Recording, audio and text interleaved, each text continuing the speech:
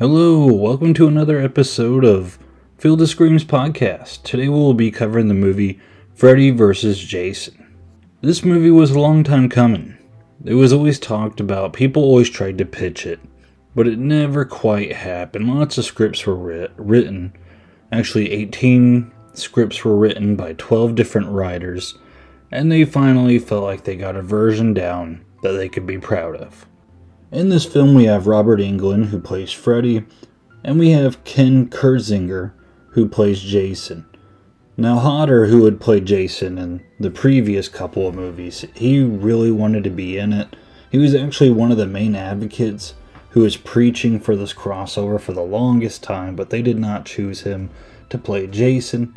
Directing this film is Ronnie Yu, who was not very familiar with either of the franchise, which I think is a pretty good thing. If you bring in someone neutral, catch them up on the films, they could create quite the neutral film when you're making a versus movie.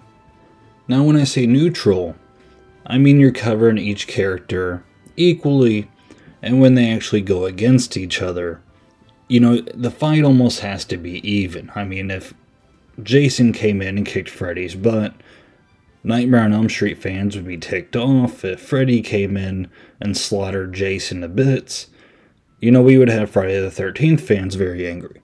So you had to do both franchises, do service, and this movie, you gotta give it credit. They actually have the characters fight each other. So many times we see versus movies, and the fights are so short and they end up teaming up anyways to fight some bigger, badder thing. That doesn't happen here. They actually fight each other, and they fight each other quite a bit. And it's pretty fun when they're fighting. So that's something we could be thankful for. Now, how we get these two characters is, in Springwood, the town's basically cleansed the idea of Freddy. The kids no longer know of Freddy Krueger, any evidence of what went on. They basically quarantined all the victims and all the people that Freddy Krueger affected, so they can't talk to anyone, and no one knows about Freddy Krueger anymore. He's powerless. So he needs to find a way to install fear into the town so that he can return and become powerful again. So he brings in Jason. And he brings in Jason by doing Freddy Krueger things, infiltrating his dreams, acting like his mother, telling him he needs to go to this town and kill a lot of people. And, of course, Jason listens to his mother. I think it's a pretty plot device to combine these two together. I mean, both franchises, they're not really alike. They're really different. Nightmare on Elm Street, it deals in the dream world. There's a lot of fantasy going on. Friday the 13th, it's a straight-up slasher at a camp. Well, most of the time it's at a camp. Other times we go to space and hell, and we fight Carrie and all that good stuff. But they're two very different franchises. So, this just simple plot, it works really well. And they catch us up in the beginning with Robert Englund doing a little dialogue, kind of explaining how the parents came after him, how he needs fear, he doesn't have the fear, and this is why he's doing it. It catches you up pretty quickly if you aren't very familiar with the franchise, either of them. So the beginning's very good in my opinion, that little dialogue scene. I really like that. It helps mainstream fans get caught up, those who know what's going on. It's kind of cool to see it again. And it's always nice hearing Robert Englund talk. As Jason stumbles into town after having his dream of his mother talking to him, which his dream does take place in Camp Crystal Lake, and I think it would make sense that if Freddy did go into Jason's dreams, of course it'd be at Camp Crystal Lake and he'd be dreaming about killing teens, of course. But while he comes into town, we meet our characters in this movie. We have Lori, who is our main final girl. Lori is very quiet. She's had tragedy in her life. She kind of hints that her mom died earlier in her life. In the beginning scene, she's talking to her friend Kia, and Kia kind of references that she had a boyfriend at one point who seemingly ditched her. She hasn't heard from him. So, she has a lot of trust issues, and Kia's trying to get her to break from that. So, it's Lori and Kia, and then they also have their friend Gib. Now, Gib is played by the girl who's in Ginger Snaps. Gib has a boyfriend named Trey, and Trey brought his friend Blake. So, I mean, this is kind of the group we see in the beginning. Now, Kia is trying to get Lori to hook up with Blake. And it's kind of funny the first time we see Blake, he is like, oh, look at him, like he's fine. And Lori looks around the corner, and Blake is sitting there with alcohol in his hand, and he's like itching his crotch, like just really lazily. And she's like, oh, like could it be anyone else? And she's not into him.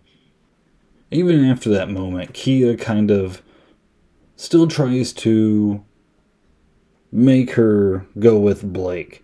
And I'm in my head, I'm just kind of like, Kia's kind of a bad friend in this movie. I mean, she wants nothing to do with a guy, but she keeps trying to push it and push it. But enough of that, because then we got to go with Gib. Her boyfriend, Trey, wants like a back rub, basically wants to fool around. Gib goes upstairs. It seems like she doesn't even want to, but she goes up anyways. They do the deed. And the entire time, Trey's like, you smell like cigarettes. Ugh. And then, like, when they get done doing the deed, Trey's like, you know I don't like to be touched after. Like, he's just very... He's a diva. He's an awful guy, but he gets killed pretty quickly, so that's okay. Gib goes to take a shower, and of course Trey's like, good, because you smell like cigarettes still. And while she's in the shower, Jason sneaks into the house, which I don't really know how he goes upstairs without anyone else noticing from downstairs. But Jason stabs him like 10 times and then folds him in half in the bed. It's kind of a cool shot. I remember when I was younger, I went to the drive-in and I was watching I forget what movie it was, but I went to the concession stand. And on the other end of the drive-in, Freddy vs. Jason was playing, and I was really interested. I wanted to watch that instead, but I couldn't, because whoever took me there, they wanted me to watch the other movie. But this entire scene is what I watched. When I was young, I don't know how old I was, probably like 12, maybe younger. But I remember that scene, like, it scared me. I was like, oh man, Jason's scary. So that little scene of Jason just taking care of Trey, I'll always remember that from seeing that at the drive-in. Once Trey's death happens, things really get rolling, and this movie does not slow down much, and it really can't with all the plot it has to shove in. At that point, we go with Blake, who we know Blake probably isn't going to last. I mean, with that introduction, no movie's ever showed a character, like, sloppily hunched over in a chair, itching his crotch while he has a beer in his hand. And that guy will never be the hero of the movie, so we know he's going to reach his fate somewhat soon. But he goes home, he's talking to his dad, he's yelling at his dad to leave him alone, and then Freddy tries to get him with, like, a shadow attack. This is probably one of the worst scenes in the movie. Like, the shadow attack doesn't look that great. He swipes at him. It's not very effective. But then Blake wakes up because Jason Voorhees killed his dad by chopping off his head. Blake catches the head, and then he tries to use the head as a shield, but it's no good. So Jason Voorhees then takes care of Blake. Now, during these crime scenes, and I'm skipping a bit because there's just a lot to talk about in this movie, the cops kind of hint at hiding Freddy Krueger. One officer brings it up, and the sheriff shoves him down to the ground. He's like, shut your mouth, don't you ever bring that up again, or I'll have you fired and sent to another district, and blah, blah, blah. He wants nothing to do with it. And during this entire time, we have this new cop, Deputy Stubbs, I believe is his name. It's the same actor who played the idiotic character in Scary Movie. The athletic one who, like, punches his locker, and he, like, has his head out of the little opening on top of the car. It's that guy. As soon as I seen him, I'm like, man, he looks familiar. He was in a Goofy movie, and I was like, oh, it's a Scary Movie. But Deputy Stubbs is kind of snooping around too, and he notices there's something going on with this town. Now we go to two other characters. Mark and Will. Will is Laurie's long-lost boyfriend that they hint at the beginning of the movie, and Mark is his friend. Both of them have had kind of traumatic experiences. They're at the Weston Psychiatric Hospital from Nightmare on Elm Street 3. So that's a cool little tie-in they do. And speaking of tie-ins, they also talk about the drug, the Hypnosil, from also the Dream Warriors movie. They tie that in also. So it's, again, a really nice tie-in from the Dream Warriors. I enjoyed those little references. But Mark, he saw his brother commit suicide. That's what they called it. But Mark always knew something else was at foot. He had the dreams with Freddy in him.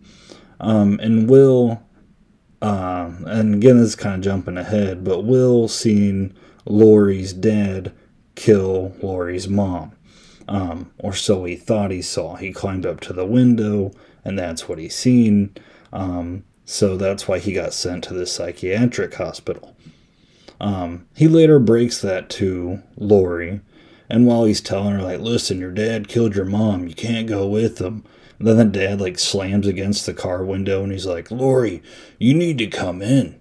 And, like, he basically drags Laurie in. He's trying to, like, make her drink juice so he could, like, make her go to sleep. And he would try to do that earlier in the movie, too. But the way this dad looks, like, he just looks intentionally evil. Like, he looks super ticked off, and he's like, come here right now, Laurie. But she escapes. She climbs out the window. He's chasing her around. She jumps back into Will's car, and they drive away. But you might be saying, well, how did they get out of the psychiatric hospital? They had a very, very smart plan. Mark moons a security guard. They give him a shot, and Mark steals the keys, and then they just run out.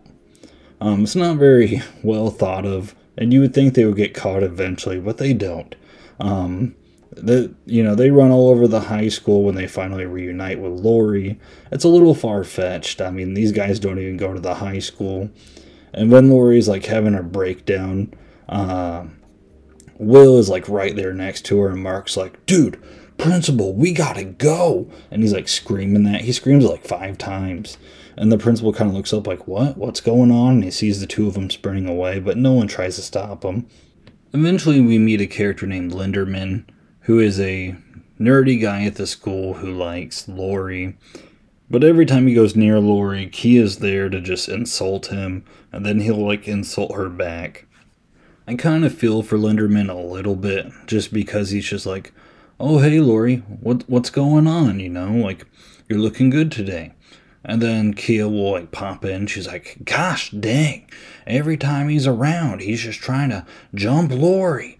And, like, makes him out to be, like, this huge, awful guy, which he's not at all. Like, he seems pretty nice of a person. And he later tells Kia that, you know, she tears him down because she's insecure, and it's crazy that she can even think of these insults because of the 10 pounds of makeup on her face. Probably weighs down her head, or it was something like that. But these two are always going at it, and I mean, that's kind of dynamics of their characters, at least until they die. Our main characters decide it's a good idea to go to a rave in a cornfield after 2 of their friends have been murdered. They're like, oh, maybe it'll ease the nerves a little bit. So they go out to this rave, and, you know, people are drunk. It's a gigantic circle in a cornfield. Gibbs gets really drunk. While she gets drunk, she hallucinates seeing her dead boyfriend, of course yelling at her, because that's what her boyfriend did. And it's Freddy Krueger trying to trap Gibbs. He has her in his little boiler room. But before he can even kill her, she's killed by Jason Voorhees, because while she was laying in the cornfield passed out, one of the ravers, is that a word? One of the people that were raving, was basically on top of her, raping her. But Jason came to the rescue and stabbed him and flung him like 75 feet. But while he stabbed him, he also stabbed her that was on bottom. I feel like it's a callback to some of the other Jason movies to where he stabs a couple having sex, even though these two weren't. But it's that I don't want to say double penetration, but that's kind of what it is. So yeah, Gib dies, and Freddy Krueger's really mad. You know, this is where the angsty starts, and Freddy Krueger's getting tired of Jason taking all of his kills. After Gibbs killed, Jason stumbles upon two other partiers. One of them's Shaq, this kind of like little round guy. He was one of the guys passing out flyers to come to this party in the first place. But Shaq dumps alcohol on Jason and then lights him on fire. And this leads to a really cool scene. Because the stunt guy who was playing Jason this time, they literally doused him in this kerosene to make him light up really quick. Of course, he had some like flame retardant substance, you know, to keep him from like burning. But I mean, he literally walked through this cornfield 75 feet, and he said he couldn't see a thing while he was on fire because of all the smoke. So they had a little radio in his ear telling him what direction to go as he's navigating this cornfield. It's a really, really cool scene. And then he comes onto the rave, and then he just starts massacring people that are at this rave. Again, it's a really cool scene, and if you look up the behind-the-scenes stuff, it's just cool to hear about all the things they did, you know, all the things they had to go through. I don't know. Again, I said the word cool 3 times, but I'm going to say it a 4th time. This was a cool scene. Deputy Stubbs decides to join these kids and their adventure in taking down Jason and Freddy, which to me is just silly. Like, I know the cops aren't really playing ball with him. They're telling him to look the other way. Don't worry about it. It's safer if you don't know, which is true. I would say the cops in this movie are in the right.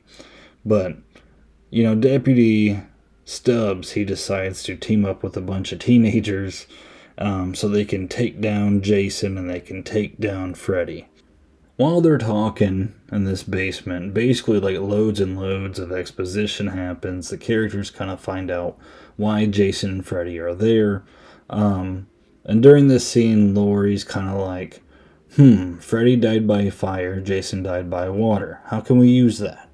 And they basically indicate that Freddy is weakened by fire and Jason is weakened by water, which if you watch the Friday the 13th franchise, you would know that that's the farthest thing from the truth. There are several movies where Jason either swims in water, he's lurking in water, he's hopping out of water, he's dragging people in water.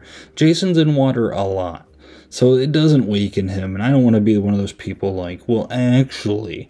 But I mean, I do think it does need to be said. It's a little bit silly that they say that Jason's weakened by water. And after they do all this exposition, you know, they come up with this plan. They're going to go into that psychiatric hospital. They're going to steal the medicine, Hypnosil. So they take their little adventure to the hospital. And of course, Jason's going to meet them there. And also Freddy's going to be there. There's a little room full of like kids or teenagers that are like asleep. They're in comas. And that was pretty creepy because Freddy uses that to his advantage. Some of the characters, when they go in, those kids are like sitting straight up and they're pointing and they're like whisper talking. It's kind of freaky. It's probably one of the freakiest settings the movie pulls off. But there's also a character, I forgot to mention him because I do not like him. I wish they just would have let Gib live a little bit longer. But it's the character who looks like he's from Jay and Silent Bob.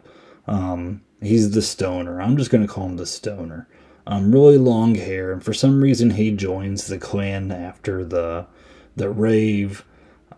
Again, I really wish they just would have let Gib live a little bit longer. She was a better character. I don't want to see this stoner character, but whatever. He's here. It actually made me laugh a little bit whenever they are in the hospital. The stoner looks at one of the characters and he's like, J time. And he starts smoking a blunt. And they're like, what are you doing, man? Like, we're with the police officer. And he's like, oh, what's he going to do? He ain't going to do nothing. They don't care. And he starts smoking. And while he starts smoking, Freddy Krueger takes the shape of like a roach and also smokes weed. It's a really goofy scene. I don't really care for it. I don't know why it's really there. It's like people are like, oh, Freddy smoking weed. That's cool. Whatever. But the roach like blows smoke into the stoner's face, and the stoner's like, wait, I want more, and follows the roach into the room. And again, we see the creepy kids like pointing, and they're like, you gotta like dump the hypnosil. And he's like, wait a minute. We need that though. I don't want to dump it. And then the roach like jumps down his throat, and now Freddy's possessing the stoner guy. Now this part was a little weird because Freddy Krueger really doesn't possess people. He can make people do stuff. He's turned people into human puppets. In Nightmare on Elm Street 2, I guess possession does in fact take place. Freddy was in Jesse, and there was that whole dynamic. But I mean, like, the people that don't like for Nightmare on Elm Street Part 2, I feel like it's usually because they feel like it breaks the franchise, its rules. The rules that are set up in the first one, like the second one's just like, we're not following that. Like, we're doing something different. But then the third one's like, wait, let's go back to the rules. And then the fourth one, fifth one follow suit. So the second one's kind of the oddball out. But, Freddy versus Jason, they're like, well, how are we going to get Freddy and Jason to fight again? They're like, well, there has to be a possession. And I almost wish, instead of rolling with Freddy possessing the stoner guy, I kind of wish that Jason possessed the stoner guy and used the little, like, turd worm thing to make the stoner guy do whatever they need to do. I know it wouldn't make sense because Freddy needed a reason to get the syringes to put Jason asleep. But I guess that's just my little criticism there. I'm just like, why is Freddy possessing people? Like, I feel like he could have went other ways of doing this, but whatever. Once Freddy does get Jason to pass out, Freddy now has the home field advantage of the Freddy versus Jason. So when Jason wakes up, Freddy does take it to him. Freddy sends Jason around like a pinball, and they even have the pinball sound effects, which I actually find funny. I kind of crack up every time I watch it. Some people think it's dumb, but I enjoy it. And Freddy kind of puts Jason through the ringer in this. And also while he's asleep, Freddy learns of Jason's weakness, the water, which I know a lot of people hate, but in this movie, that's the rules we're going by, I guess.